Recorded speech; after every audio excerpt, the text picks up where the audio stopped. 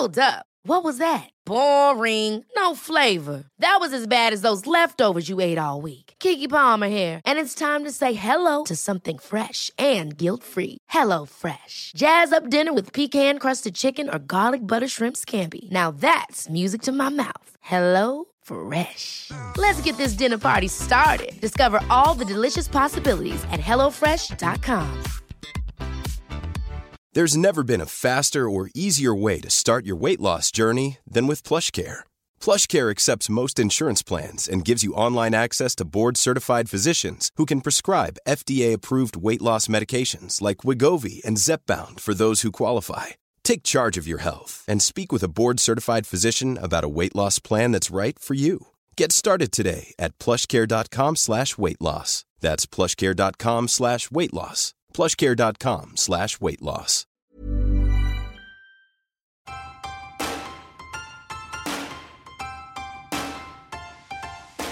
Hello and welcome to Dr. Giles Yeo, Choose the Fat, with me, geneticist Giles Yeo.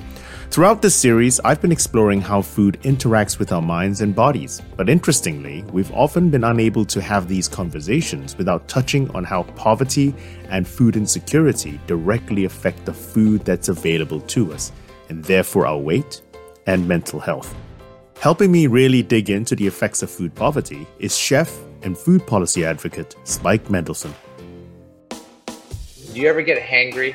So imagine having that feeling every day of your life. What stress that does onto your body. Are you going to be a happy human? Are you going to walk around the planet trying to better yourself, do good for others? We're going to end up pumping out is people that aren't happy, that are depressed, and the society is just going to be a struggle. And that's why we should care.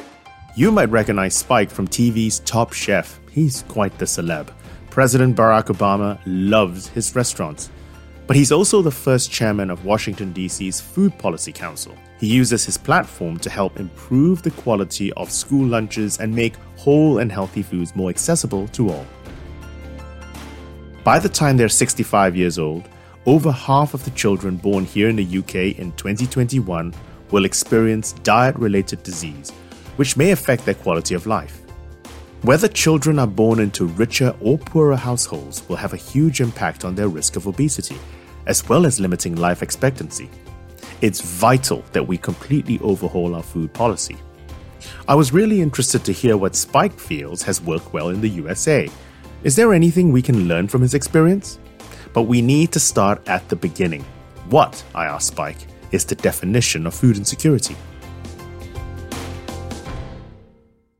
I don't know if I'll nail the exact definition, but I'll give you what my heart is here, right? So there's people with, for example, there's people with type 2 diabetes that may find themselves with limited purchasing, inexpensive, high-calorie ingredients, for instance, right? And they're unable to purchase those healthy foods that they need that have like the nutrients in their bodies, right? So that is an example of food insecurity. Imagine that there's fathers, mothers, children, aunts, uncles around the world, people that suffer from some type of disease that have to constantly think about where their next meal is coming from. And when I mean think, I don't say, hey, am I going to Sweetgreen or Kava today, or am I going to fast food? I'm saying like really dig deep and like how am I putting food on the table? That's what food insecurity is. I have all these barriers of getting good nutritious food on the table, and unfortunately that most of those places that are targeted are in food deserts or in neighborhoods that are have more poverty because they don't have the grocers, they don't have the means to travel as quick to a grocery store. They have corner stores that are maybe have a couple apples here and there, but for the vast majority have foods that are unhealthy for you and not good for you, and that actually make you addicted to it. Because, in the UK, right, and we have, we're not that as big a country as the US, but we've got like 60 million people on this island. 9 million people in this country have some level of food insecurity. I mean, in the sixth richest country in the world, it is a crying, to my mind, it is a crying shame. And I've got into this from a completely different direction, from a biological direction, because obviously I'm a geneticist, actually. So I study why different people are different sizes in the food environment we actually live in. And you might say, well, why am I studying the genetics of body weight? Surely it's because people eat too much. That's why they're larger than someone else. And it is true. You have to eat more in order to gain weight. But what we now know is that for a myriad of different biological reasons, genetic reasons, some people find it more difficult to say no to food than others. It could be because they respond to stress. They comfort eat. It could be because they love food. It could be because it takes more food for them to feel as full as you or me. That's what I study. And by the definition, we now know that studying the genetics of body weight is by definition studying the genetics of how our brain influences how we behave around food. And so that then influences the physics. So in other words, because I can't say no, I then end up eating a little bit more each time. And so therefore I am slightly larger than someone else. Then what does poverty have to do with this? And so I've got a friend of mine, a colleague of mine, Professor Claire Llewellyn, who works in a university college in London, okay? One of the big universities in London. She uses twins in order to try and understand genetics of human traits, particularly obesity. But crucially, and this is where you'd be interested, she collects food insecurity information about the families she studies.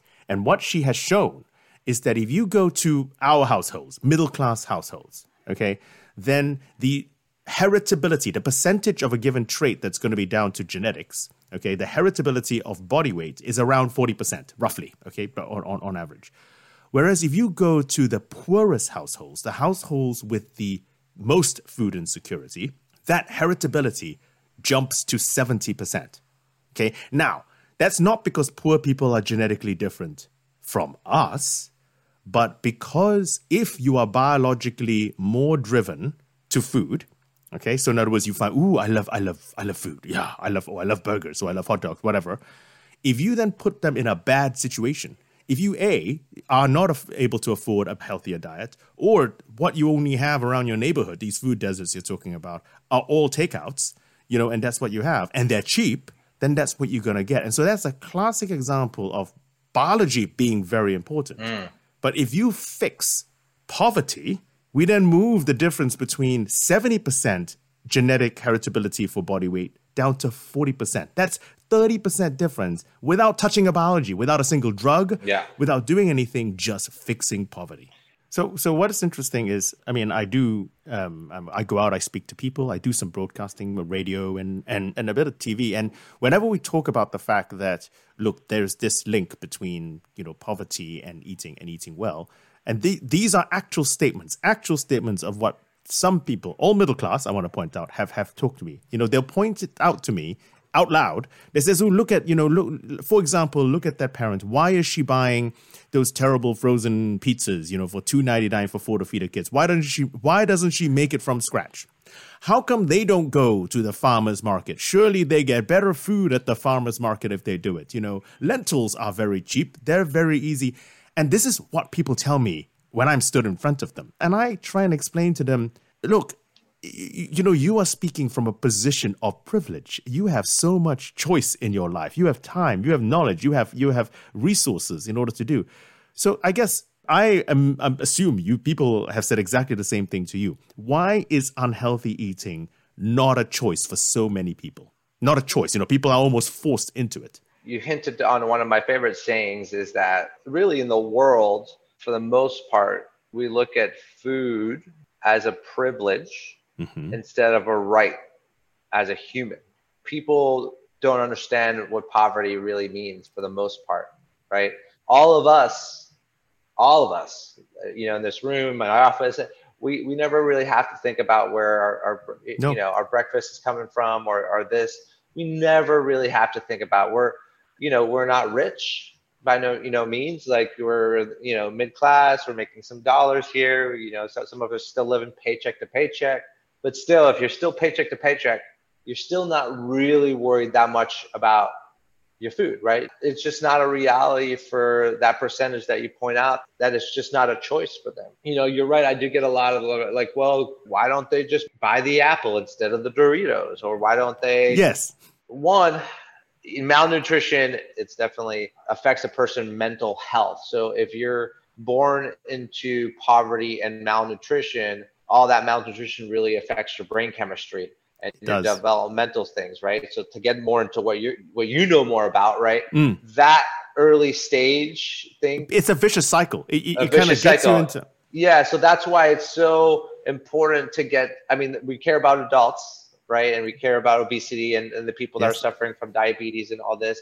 But really, the way to turn this around is to getting to the young and educating and make sure our young kids have the right choices in front of them, because it really starts on early. Now, you could definitely break the habit, right? And then to kind of address your question about, like, you know, there's families out there, there's many people that I encounter, like mothers that are raising a kid on their own, right? Are working 2.5 to 3 jobs, and food just falls to the wayside because their success is getting any type of food. That's right. In their child's mouth to see a smile.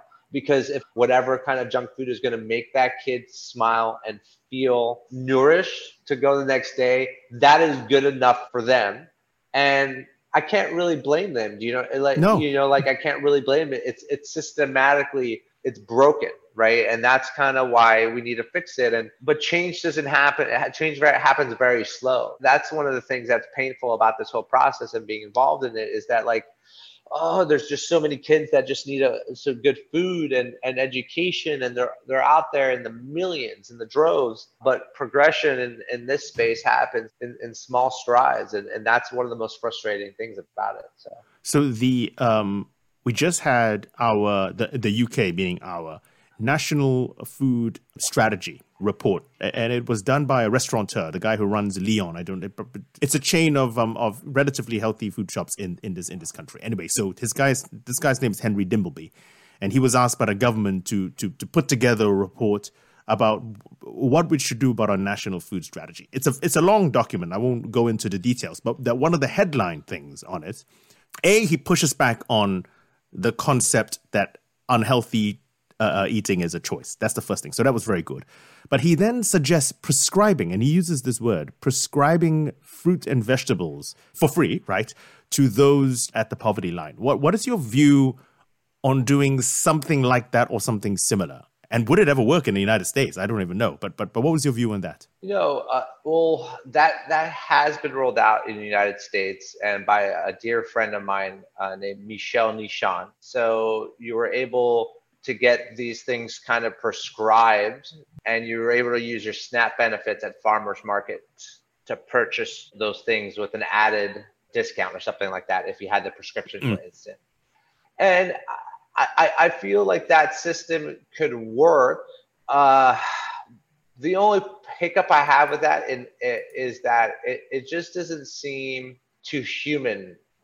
It doesn't seem too natural of a process. I would like to see us to do a little bit better than having to prescribe carrots and celery to somebody, But yeah, I mean, anytime we can get more fruits and vegetables, whole foods in anyone's diet, it's a very important thing, It's a hard rollout, it's a hard rollout. It is a hard rollout. You got to get buy-in from large grocers to make it feel right. You can't just have it supported by farmers market. It's a little tough. And then also, like, farmers markets, by the way, like the resolve in the community is like, oh, just go to farmers market.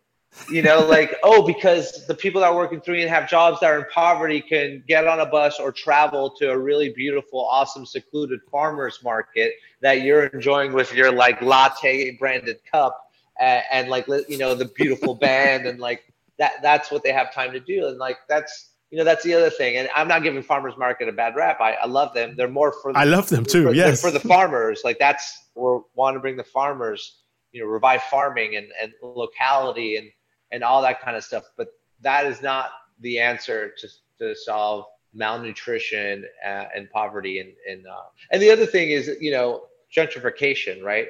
Part of what happens is one of our biggest thing in the Food Policy Council is we've been trying to get big grocers into the food desert areas to make food more available and easier, right? Mm-hmm. But it's such a long haul. So by the time we write the grants or the legislation, or we make it an attractive enough of a deal for grocers to go into those food deserts, by the time that happens, by the time it gets built out, gentrification happens and poverty has moved. They've moved it somewhere else. And before you know it, is that those grocers are just now all of a sudden part of a 20-year plan where it was just like to, gentrify the neighborhood and push it out. And, we have to think 40 years ahead, 50 years ahead, if we're going to have long-lasting change, or we're just going to be in this vicious cycle of gentrification and same thing. So you get what I'm saying.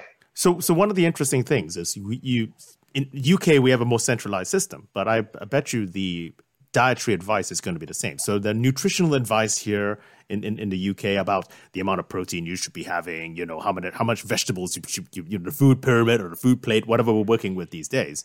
And someone actually did a calculation that said that if, ignoring the middle class people such as us, that if you go to the people in the bottom 10% of society, if they had to follow the nutritional guidelines offered by the government here, they would spend something along the lines of 60 to 70% of their income trying to eat healthily.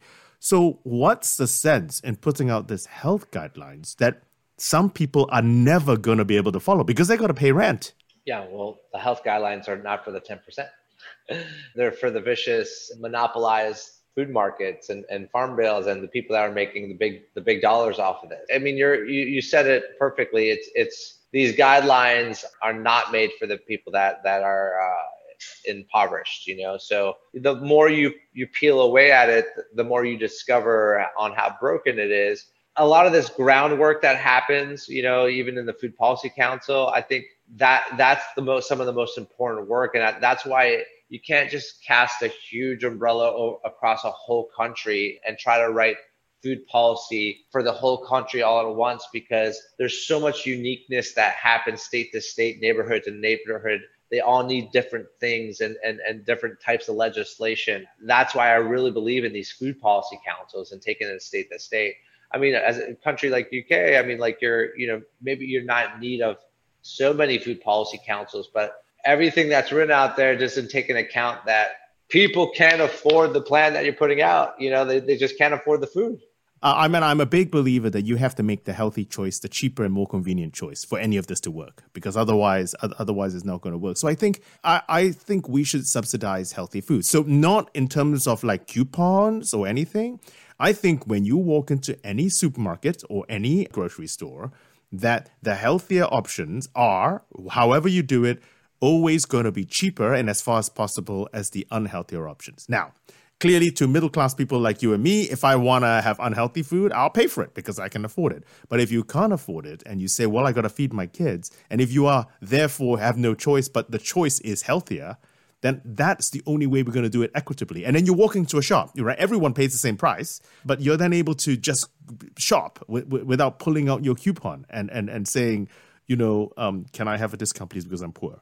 Yeah, I think that's the only way we'll fix it. Yeah, and there's a part of shame about doing that, right? That's it. Yeah, that's it. Shame, stigma, and who wants to do that? You're there and with your kids in a grocery store. You just want to do your shopping and go home. Yeah, I mean, I think subsidizing healthier foods makes sense for sure. The workaround on writing that is a massive uphill battle there, just because you get like, whose healthy foods do you subsidize? That's true. That's the marketing. There's the whole marketing. Yeah, like who gets that contract, right? Like with the government, and like what are they getting in exchange for that? So listen, to me, I feel like there should be a food allotment. For instance, if certain families are making below, a yearly average of what it takes to eat properly. Like I'd like to figure out what it takes to eat healthy and subsidize that to the family. Just put that money into their pocket, like make that up so we couldn't make food a right, not a privilege. Like taking the idea of that to eat healthy is a privilege out of the picture, to me, is like just directly do it. A lot can happen in the next 3 years. Like a chatbot may be your new best friend. But what won't change? Needing health insurance. United Healthcare Tri-Term Medical Plans are available for these changing times. Underwritten by Golden Rule Insurance Company, they offer budget-friendly, flexible coverage for people who are in between jobs or missed open enrollment. The plans last nearly 3 years in some states, with access to a nationwide network of doctors and hospitals. So for whatever tomorrow brings, United Healthcare Tri-Term Medical Plans may be for you. Learn more at uh1.com. There's never been a faster or easier way to start your weight loss journey than with PlushCare. PlushCare accepts most insurance plans and gives you online access to board-certified physicians who can prescribe FDA-approved weight loss medications like Wegovy and Zepbound for those who qualify. Take charge of your health and speak with a board-certified physician about a weight loss plan that's right for you. Get started today at plushcare.com/weight loss. That's plushcare.com/weight loss. plushcare.com/weight loss. This is Paige, the co-host of Giggly Squad, and I want to tell you about a company that I've been loving, Olive & June. Olive & June gives you everything that you need for a salon-quality manicure in one box. And if you break it down, it really comes out to $2 a manicure, which is absolutely insane. It's also so easy to get salon-worthy nails at home with Olive & June. The difference between how your nails used to look when you did them yourself and now with the Mani system is a complete game changer. The best thing about Olive & June, too, is it's a quick dry. Dries in about 1 minute, lasts for 5 days, and full coverage in up to 1 to 2 coats. Visit oliveandjune.com/perfectmani20 for 20% off your first system. That's oliveandjune.com/perfectmani20 for 20% off your first system.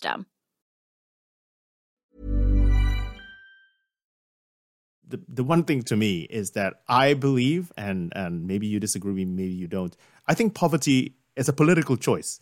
So I quote you, I'm going to quote Tupac very often, but I quote Tupac, where he said, they got money for wars, but they can't feed the poor. Right. And I think that's right. I mean, not necessarily, there's money to be spent on a lot of things, except for feeding the kids, which is I find, I do think it's criminal. I do think it is. That's why I keep saying most of us walking around this world don't know what poverty is, and we don't even want to hear about it or care about it, right? Because it's uncomfortable and it's not directly affecting our daily lives.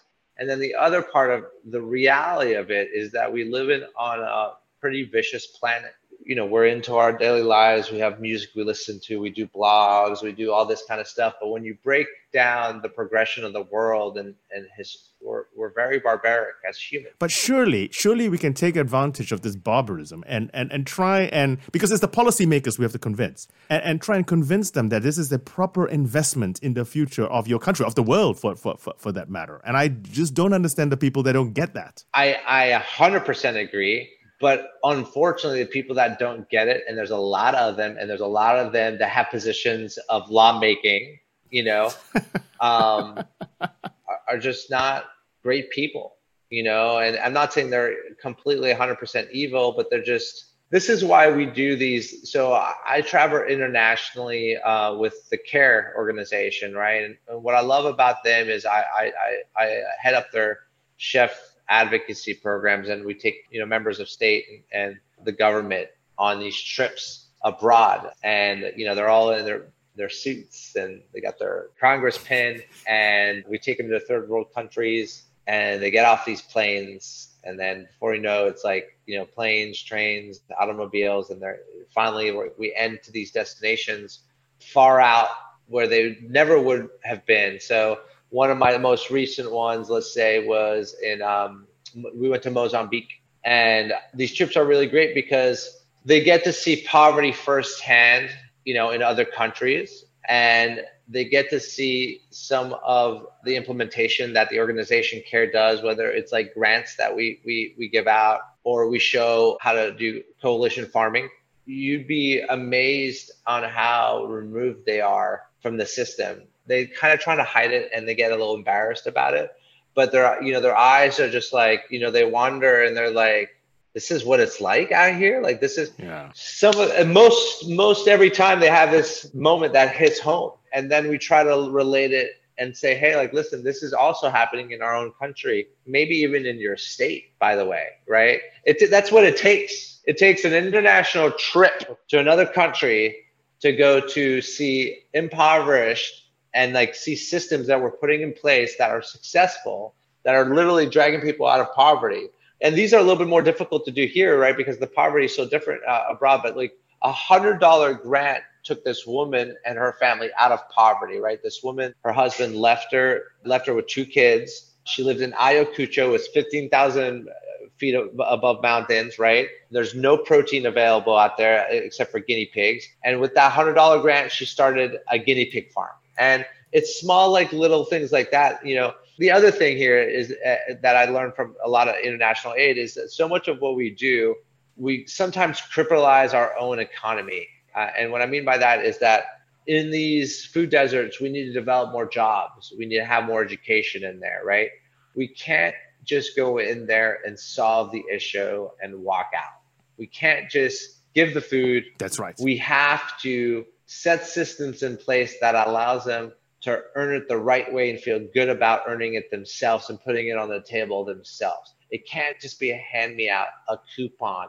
I mean, like, that's right. That's disgusting. That if that's the level we are, like that's not the way we should. So a lot of the food aid we do internationally is we don't cripple it by just dropping packages, right? We go in there and we show, we educate, we show, hey, you guys are overfishing all your mangroves here, right? In Mozambique, they have the leading global economy of seafood, and it was endangered because they were overfishing mangroves. And all it took is a little bit of some other people's, learnings to, hey, you have to rotate every 6.5 years from one mangrove to the next and let it replenish. And now you have a sustainable agriculture. And now more families can make monies and more families can drive themselves out of poverty, right? So we need more systems that we're implementing abroad right here in the US and the UK that less cripple the economy and raise it for people, where people feel good about their day's work, because that's important too, right? We have to provide more jobs because it's a mental battle. It's a mental battle. We have to kind of appeal to the selfish side of human beings because we're selfish, and I guess it's important that we worry about our children's health and nutrition because they are growing. Their brains are still being put together. And so anything that we invest into our children in terms of nutrition, in terms of trying to remove them from food insecurity, is going to make them better adults in very many ways and better contributors to society. I mean, it should be a win-win, for our government, I feel. Yeah, I mean, I couldn't agree more. I mean, we could break it down as this. Do you ever get hangry? I do. I get. Okay. Don't ask my wife. I definitely get hangry. Right. So imagine having that feeling every day of your life for every meal period. What stress that does onto your body. Are you going to be a happy human? Are you going to walk around the planet trying to better yourself, do good for others? You're not, right? We're going to end up pumping out is people that aren't happy, that are depressed, that are going to do things that they're not supposed to be doing because they're struggling, and the society is just going to be a struggle. And that's why we should care. We should care because we are fortunate enough to have had a head start in life because we don't have to worry about food and others aren't. Once you're able to break it down for people, most people care and want to contribute. They just don't know how, right? So I have a pizza place. It's called We the Pizza. It's on Capitol Hill. We had the insurrection that happened in January. I'm not sure if you heard about that. We're watching it. So my restaurant is about 100 feet from there. After that unfortunate episode, we had the National Guard at the Capitol, and we had all these kids that were pictured sleeping on the floor of the Capitol. I'm not sure if you saw those pictures, but they were like scoured, right? I saw, yeah. And one of the congresswomen came by, and these kids, by the way, are 16, the National Guard. I don't know if you know, but they're very young. We had a congressman come buy pizza and deliver for a photo op. She was coming for one photo op to feed maybe 5 kids, right? And there's like probably thousands of National Guard. And that picture went viral. And before you know it, we started getting phone calls from across the world, and people were appalled to see kids on the floor, not eating, in uniform, what have you. And we raised about, I don't know, it was $1.2 million or something like that. And in the amount of 2 weeks. Oh, wow. Basically buying pizza to send to the Capitol, right? And what we ended up doing is we ended up getting 40 other restaurants involved in and around the Capitol. And subsidizing a lot of with different foods because we didn't want to just serve pizza to everybody. Obviously, that's a bad look. So we're like, let's go salads, So we were, obviously, and also, we've had a huge struggle with small businesses. But it's just funny. It's if people are aware of the situation and there's something that they can do to help, more often so I think people are going to be inclined to help. So getting the word out there, doing podcasts like this, having a food policy council, being a any type of person with influence, celebrity chef, whatever, and bringing these things up front is what really matters. And yeah, I mean, this matters for all of us. It definitely matters for future generations. So that's the most important part. So listen, Spike, one last question. I've asked this to all the guests. The UK has come out of lockdown, whatever that means. How have you eaten through the pandemic, through lockdown? Have you eaten better? Have you eaten worse? Have you cooked differently? How have you gone through the pandemic? Let's just say this. I think a lot of people were surprised because they were forced to cook at home, how enjoyable cooking a meal for yourself can be. So I think never would I wish COVID, none of us would have, but I tend to always try to look at the bright side of what's come out of it. So one thing I'd say, a lot of people were cooking at home a lot more. So that was great to see. I happen to be one of those guys, but really I was also very lucky in business because I was very busy during COVID. We opened up 9 locations of my new restaurant, Planet Burger, and it's a vegan concept. And it's a indulgent, greasy, 100% plant-based burger shop. And I ate a lot of those during COVID, and just because I was opening them up every other week, right? Yeah, so we had about we just opened our 10th last week. I bring up the plant-based piece because my wife's vegan and she's inspired me. My kids both, bounces back and forth like me. But there's been a massive rise in plant-based foods, right? And I think for a couple of reasons is a lot of the meat analogs that are coming out there have a lot less cholesterol in them. Some have zero. I wouldn't deem them healthier choices in the meat world than animal protein. I think you're probably know more about that than me, but they're better for the environment, right? They also, the other part about eating plant-based foods is when you're putting your money towards foods that are better for the planet, there's a feel-good effect, a stimulating effect that also you feel good that you're contributing to bettering the planet as well. So I think that does something to your body as well, right? And stimulate yourself. So I've really been enjoying eating a lot of vegan food is kind of where I'm getting to right now. I've been getting a lot more creative in the kitchen, and I did a vegan paella maybe a couple of weeks ago. That was great. And there's some crazy good product coming out there these days now that make it highly enjoyable for a chef to get creative, or even a cook or yourself to get in the kitchen and have fun with. So that's kind of the gold rush we're in, is the plant-based movement right now. And I think that movement is going to have a really great effect on malnutrition, to be honest with you. And I think hopefully as we scale, we'll be able to democratize plant-based food more and more. That's one of my missions, why we opened up Planet Burger, is that we see all these fast food brands and we see the food we're putting out, and for better or worse, they are feeding people. So that's a good thing, right? But they are also giving people, obesity and diabetes because people are getting overindulging on those foods. And listen, those brands do great work for kids and sponsors, and they donate money and all this kind of stuff. But I just want to put in perspective that the food that they're serving aren't the healthiest choices for the masses, right?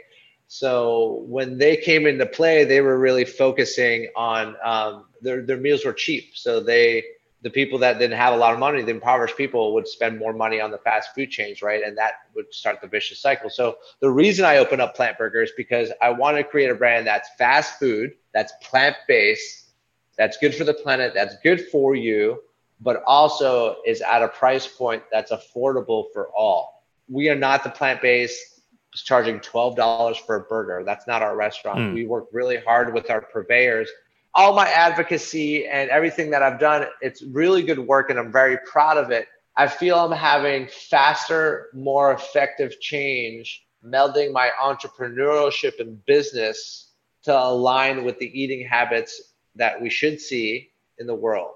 Does that make sense to you? I feel like it does. I'm having a much more profound impact on the community. We decided to take cash out of a restaurant when a lot of restaurants are going cashless, paperless. It's still a trendy thing. Oh, how trendy is paperless is? Well, by the way, not everybody has a credit card or a bank card. So the interesting thing about that, on average, for other fast casual brands, 2 to 3% of their transactions are cash. For us, it's 6 to 7% of our transactions are cash because people are seeking out plant-based foods because it's better for them. So I'll leave you with that. Spike, thank you so much for chewing the fat with me. I loved it, dude. I want to do more. I'm sad it's over.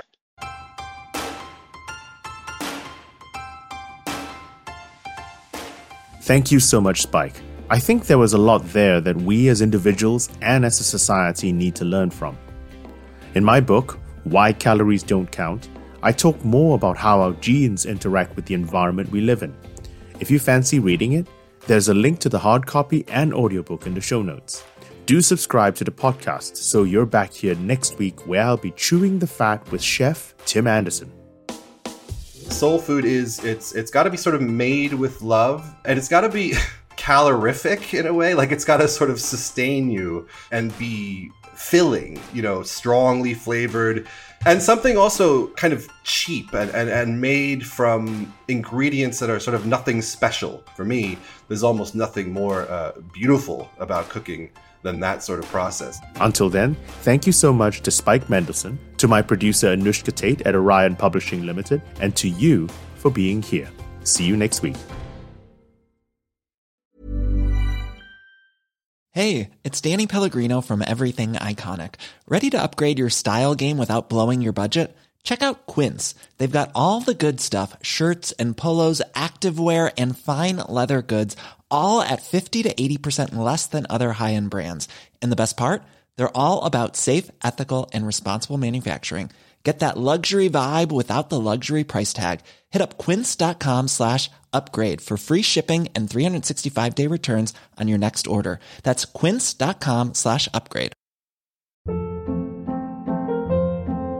Hold up. What was that? Boring. No flavor. That was as bad as those leftovers you ate all week. Keke Palmer here, and it's time to say hello to something fresh and guilt-free. HelloFresh. Jazz up dinner with pecan-crusted chicken or garlic butter shrimp scampi. Now that's music to my mouth. HelloFresh. Let's get this dinner party started. Discover all the delicious possibilities at HelloFresh.com.